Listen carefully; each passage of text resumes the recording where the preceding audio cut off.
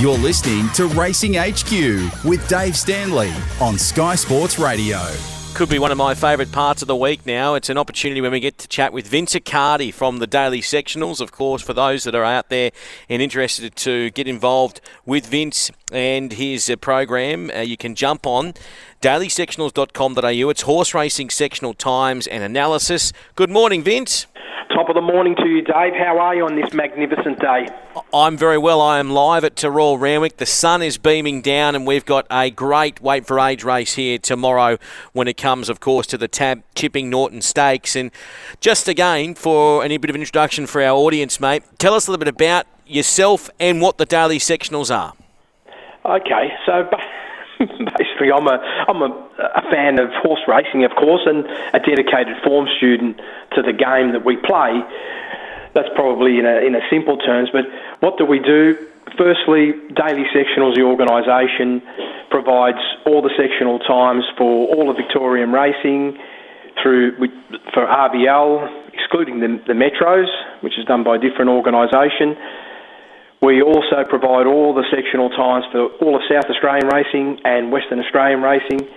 We provide the critical data pieces in terms of the data analytics and the things we discussed last week for benchmarking to key racing bodies in terms of stewards, the integrity team. Basically, this is just a nutshell of some of the things that we do in terms of assisting the racing community. And then on a more open front, obviously I always encourage all the form students that want to evolve and learn more, and I'm hoping that through the process of what we're doing now, Dave, is just having that opportunity just to talk, deep dive sectional data, a little bit of further educational insight on other ways that you can utilise information so one can become the best they can be in this game, because there's no one thing that's right or wrong. All things work for individuals, and I'm just hoping that I can share a bit more insight on how you can have more confidence in what you do in your form process, and when things don't go the way they're supposed to go with horses, that we could unravel it and find out why. Fantastic, mate. Let's and for those listening out there, this will be available on podcast as well to go back and listen to. So if you're in the car today listening, maybe on the work site and just missing things here and there, I really encourage you to go back and have a listen to what Vince is going to talk about here. So let's start, Vince, with race number 8 at Royal Randwick, the Tab Chipping Norton Stakes. And I want to deep dive into Anamoe. You've obviously in your time seen a number of really good horses. Mm-hmm. We love throwing the word around champion when it comes to horses. What does the data tell you about Anamoe? In terms of like what it's done so far this campaign, or from a holistic point of view? Probably both. From this campaign and a holistic point of view, and obviously whether you can see him also, part 47 of that question, do you think that you can see him getting beat tomorrow, or will he just win again? Well, I guess keeping it really simple, and without, if we want, I don't want to bore anybody into the deep dive, which we should go, and so we can back up what I say. I'm not sure what price it is right now with the TAB fixed price or $1.70, Vince. Yeah, that's it's one of these things when they're usually that sort of price on the tab. Sometimes you like to wait and see, like the flood of money coming, because at the end of the day, my personal view is when it comes to you seeing momentum of money, nothing really beats the TAB from my perspective. And the reason why I say this is because that's where ultimately all the money floods into and you get real clarity. Now, at $1.70, maybe this horse should be $1.20, right? I mean, this is just keeping it very, very rural, just simple. And maybe for some people the horse should be where it is. But my view is this. The performance of the horse first up at 1,400 metres was a 2.8 lengths faster than standard, and overall rankings was 10th best of the day. Now, I preface this by this. The barrier trial that Anamoe had leading into that race was phenomenal. It was a plus 1.8. In other words, 1.8 lengths faster than standard for barrier trials, typically run at Rosehill over 1,000 metres. And we do use some other blending techniques as well based on, real data from real races to give us a cross-check. And when I seen that performance, I said, this runner has never, ever come back that good. So I had a high expectation obviously, when it stepped out first up, that it was going to be simply too good. Now, the reality is this. Animo went through the first section 11.3 lengths slower than standard at the Randwick run over 1,400 metres. This does two things. Number one, it makes it extremely difficult to run a fast time on the clock. The second thing is it opens up a big exertion in the mid-race, which is, and this is between the 800-metre mark and the 400-metre mark. Now, when we look at what Animo did, it went from 11.3 lengths below benchmark, hitting the 800-metre point, and then by the time it got to the 400-metre point, it was running 2.8 lengths faster than standard. So what has happened is this particular runner has actually had to generate more than 2 seconds of energy in that 400 metres. And what this typically does, it typically brings horses on and have sharp elevation in their conditioning. And when I talk about conditioning, I'm talking about race conditioning, not just general training. And then when we look at the last 400 metres, it was fairly dynamic. It was 3.8 lengths above benchmark. Now, when you look at it visually, it didn't look like Animo just, busted open the field. What we've got to note here, from a rider perspective, between the 400 and the 200 metre mark, the horse was actually lost 2 lengths of velocity. And it wasn't because, it got checked or blocked. It was the slowing motion. Now, when this happens, it does impact their overall performance. It does have a slight dullness to their finish, particularly when they're fresh. So the win could have been far more dynamic if that didn't happen. So what does that mean for a form student like myself into the future races? Firstly, as we touched on last week, I like to look at the history. Now we talk about Animo's profile. Animo has a rock-solid profile that's in excess of 6 lengths above standard. And this has come from a Cox Plate performance on 2 occasions. One was back in 2021 and slightly less performance in 2022, but still more than 5 lengths above standard. Now, mind you, on our internal graphs, we have a projection for this horse to run somewhere around 7 to 8 lengths faster than standard. Now, he hasn't reached that level yet, but there's been circumstances that hasn't allowed that to happen. Tomorrow, I have a very high expectation, barring bad luck, that this particular runner is going to improve at least 2 or 3 lengths on what he did last start, and is going to be far, far too good for the competition. There's going to be daylight to second. There you go. So that is Animo we're talking about, punters, race 8, number 1 there. And I love that because we've obviously had the punters panel this morning, and the guys... what did they say? No, they were saying, they were quite interested in Fangirl, to be honest with you, from a betting perspective, because $1.70 is Animo, and Luke Marlowe this morning was suggesting, if I'm playing in the race with my own cash, maybe I'm backing Animo the place at $2.20 to try and get a bit more value. But, gee, it sounds like the 170 could be a bit of a steal if we're taking multis, etc. The fact that you're expecting that improvement. Just a comment I'll get from you on Animo then. Not Animo, Fangirl. Yes, of course. Just based on what the guys were saying this morning. And they weren't potting Animo and saying he won't win the race. They were just, Vince, trying to play from a different angle to try and, I guess, get some more income for themselves. Okay. So is this a runner that is a high possibility of running second? For sure. Is this a runner that in the event that Animo gets, stays in the stalls and, misses the start by 10 lengths, right? Yeah. Yes. I'm sure Fangirl could, potentially win the race. I have no doubt about that. So from that point of view, I can clearly understand that this horse looks, from my perspective, looks a clear-cut second profile runner in this particular race, and does have plenty of ability as well. So I must not underestimate its capabilities. I mean, even that performance that it did last start was fantastic. It came from a very, very slow race shape as well in terms of the first section, 15.5 lengths below benchmark. The move in the mid-race was dynamic. In many cases, it was a better move mid-race than Animo. And then when we also look at the profile of what it did over the last 400, it was sensational. So my challenge is this, though, with Fangirl. We've got to look at the race shape.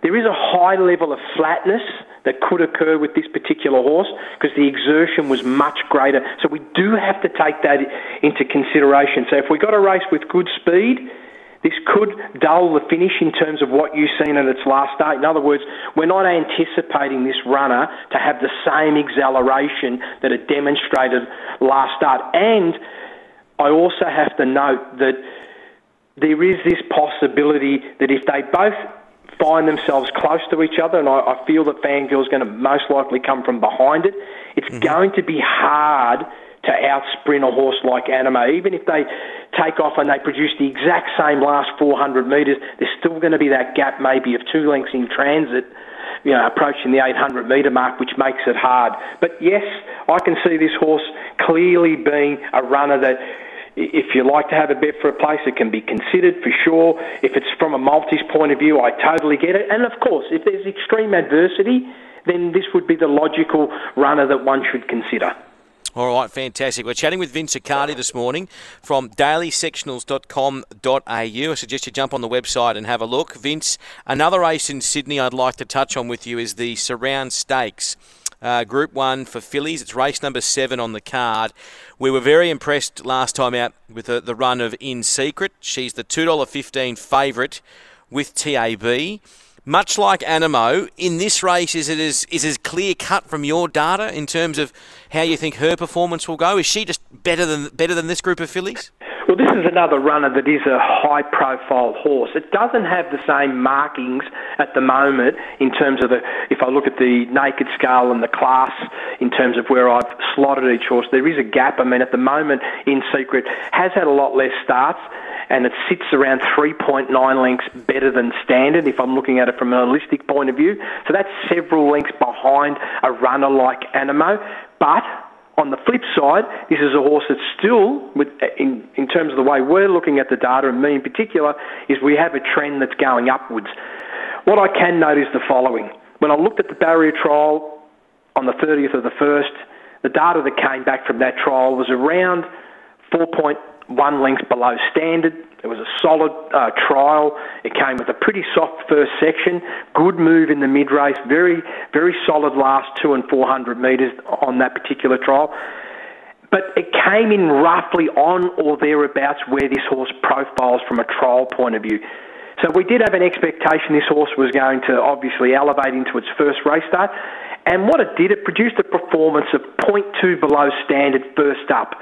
Again, race shape probably gave it a little bit of a negative in terms of only travelling 7.7 lengths slower than standard, makes it hard to run time. It did produce a good mid-race move, but nothing of any serious note. It was around a 5-length move, so less than a second. All the energy was applied over the last 400. It was excellent acceleration. It was 5.1 lengths faster than standard. And the margin was very narrow, but the race shape is what made it narrow. Had there been more speed, there's no doubt In Secret's margin might have been far greater than what it was. So we do have a big expectation. This horse looks set to improve somewhere between 1.5 and 3 lengths. And from my perspective, when I look at, because I like to have just the basic fundamentals in terms of what's the hurdle rate, like in other words, what do you need to produce to win, to get you on the podium like at least first or second. The data's indicating you have to run around 2 lengths faster than standard to get it on the podium. And we expect that that's what In Secret's going to be able to do. Now, if it runs to its best, it's going to, I won't say look too good, but it's going to win comfortably, maybe by a length. But I'm not sure if it's going to be that easy for the particular horse. What I am comfortable is I love the fact that it's stepping up to the 1,400 metres. I really do feel that right now that's what this runner needs, and hopefully we get to see this horse run somewhere near its peak. There is some competition, of course, and I'm not sure what the panel has said, but I definitely see that the horse doesn't have the race on its own, is what I'm saying. Yeah, well, the panel were like that in a sense that they were obviously very interested to see Zougotcha and her returning to the racetrack, but her draw is quite awkward. The other horse as well, they were quite visually impressed with last start was Madame Pommery, horse number 4. She seemed to make a lot of ground up last start at Randwick visually. She did make a lot of ground. When I look at the profile of this particular runner, again, coming from a 9.4 lengths below benchmark, what you've always got to realise is when they run with that sort of race shape, the acceleration's always going to look good. Now, what I can articulate clearly is this, because we can sort of do a direct comparison in terms of that with In Secret. In Secret had used a little bit more energy than Madame Pommery over the first 400 metres, around 1.5 lengths. But the last 400-metre finish of that particular horse wasn't as good. So therefore, what this means is this. It's highly unlikely that this horse is going to be able to outfinish In Secret, because it had a bit of an advantage through the first 400 metres in terms of energy conservation, but in the end couldn't sprint as well. So my view is, whilst I feel this is a horse that's still got potential and can rise, I would be shocked if that horse beats it. Yeah, okay, all right.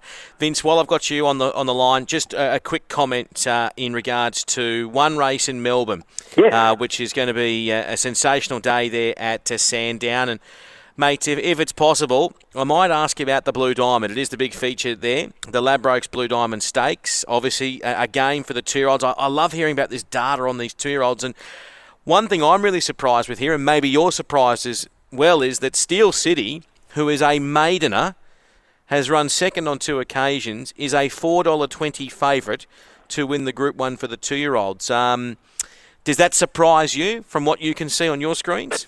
Well, it depends on what lens you're wearing, right? So that's the key here with that particular horse. If we just look at straight form profile, you sort of sit back and say, okay, what do you do with a horse like this? It has broken benchmark, and we did talk about 2-year-olds and the importance of being able to do that. That plays an important role from my perspective as well. Having that capacity to at least run to that level is always a good thing. But probably the bigger indicator is this. When you look at now the trainer profile, lining up the data, now firstly, Rosehill last start, 0.3 above benchmark, 14th best performance of the day. What I note is this. Through the first section that day, the horse ran 2.6 lengths slower than standard. That was a 3-length improvement in early speed when comparing to its first lifetime start. The big advantage was this, though. In the mid-race, the horse went 2.5 lengths faster than standard, or 4.5 lengths of fast acceleration between the 8 and the 400. When I compare that to the first run at Rosehill, it was almost 10 lengths better, which is significant improvement the horse had made. And then the last 400 metres, it actually improved its speed further, went 2.6 lengths faster than standard, and was going to the line very strongly based on that race shape. Now, we also, if you remember, Dave, last week when we touched on, there's big disadvantages when horses have to be slowed, and that's what happened to Steel City first lifetime start. It had to slow down between the 8 and the 400. It's never a good thing for young horses. They find it very difficult to accelerate. Here, coming into the Sandown, we have a few things that we've got to deal with. This is not an easy track for a lot of horses. Why? Firstly, where they put the artificial finishing line, another 100 metres further down. In other words, what we have is we have virtually a 500-metre straight as opposed to 400, and you've got a downhill into a turn, and then it's up the hill all the way. So the timing of a rider is going to play such a big role. And this race, I can't help but feel, is going to have a lot of pressure. The nervousness of obviously trying to win a big race like this plays an important role. But bottom line is this. I look at the trainer. When this trainer has a profile and they're engaging blinkers first time and they have a particular rider profile, there's a number of analytics that we do internally, and what it suggests is usually horses have a tendency to improve speed-wise by about 2 lengths, and therefore there's a high probability, particularly with the blinkers on first time, that this horse might leapfrog dramatically and go from a benchmark 0.3 above to a +2, 2.5. And if that horse does that, tomorrow it will win. Wow. Okay, I love it. Vince, thank you so much for being a part of the segment again today, mate. Really looking forward to this over the Autumn Carnival. As I keep suggesting, you need to head to dailysectionals.com.au. You can email them, info@dailysectionals.com.au, or you can give the landline a call, the office a call on 03 9436 4669. Vince Accardi, you're an absolute gentleman, mate. I hope you back plenty of winners tomorrow, and I hope all of your clients do as well. Thank you so much for your time. Vince Accardi there, and that podcast will be up very, very soon. It's 10:48 on Sky Sports Radio. We've got Finding Winners next with Mick Gearin and Matt Jackson.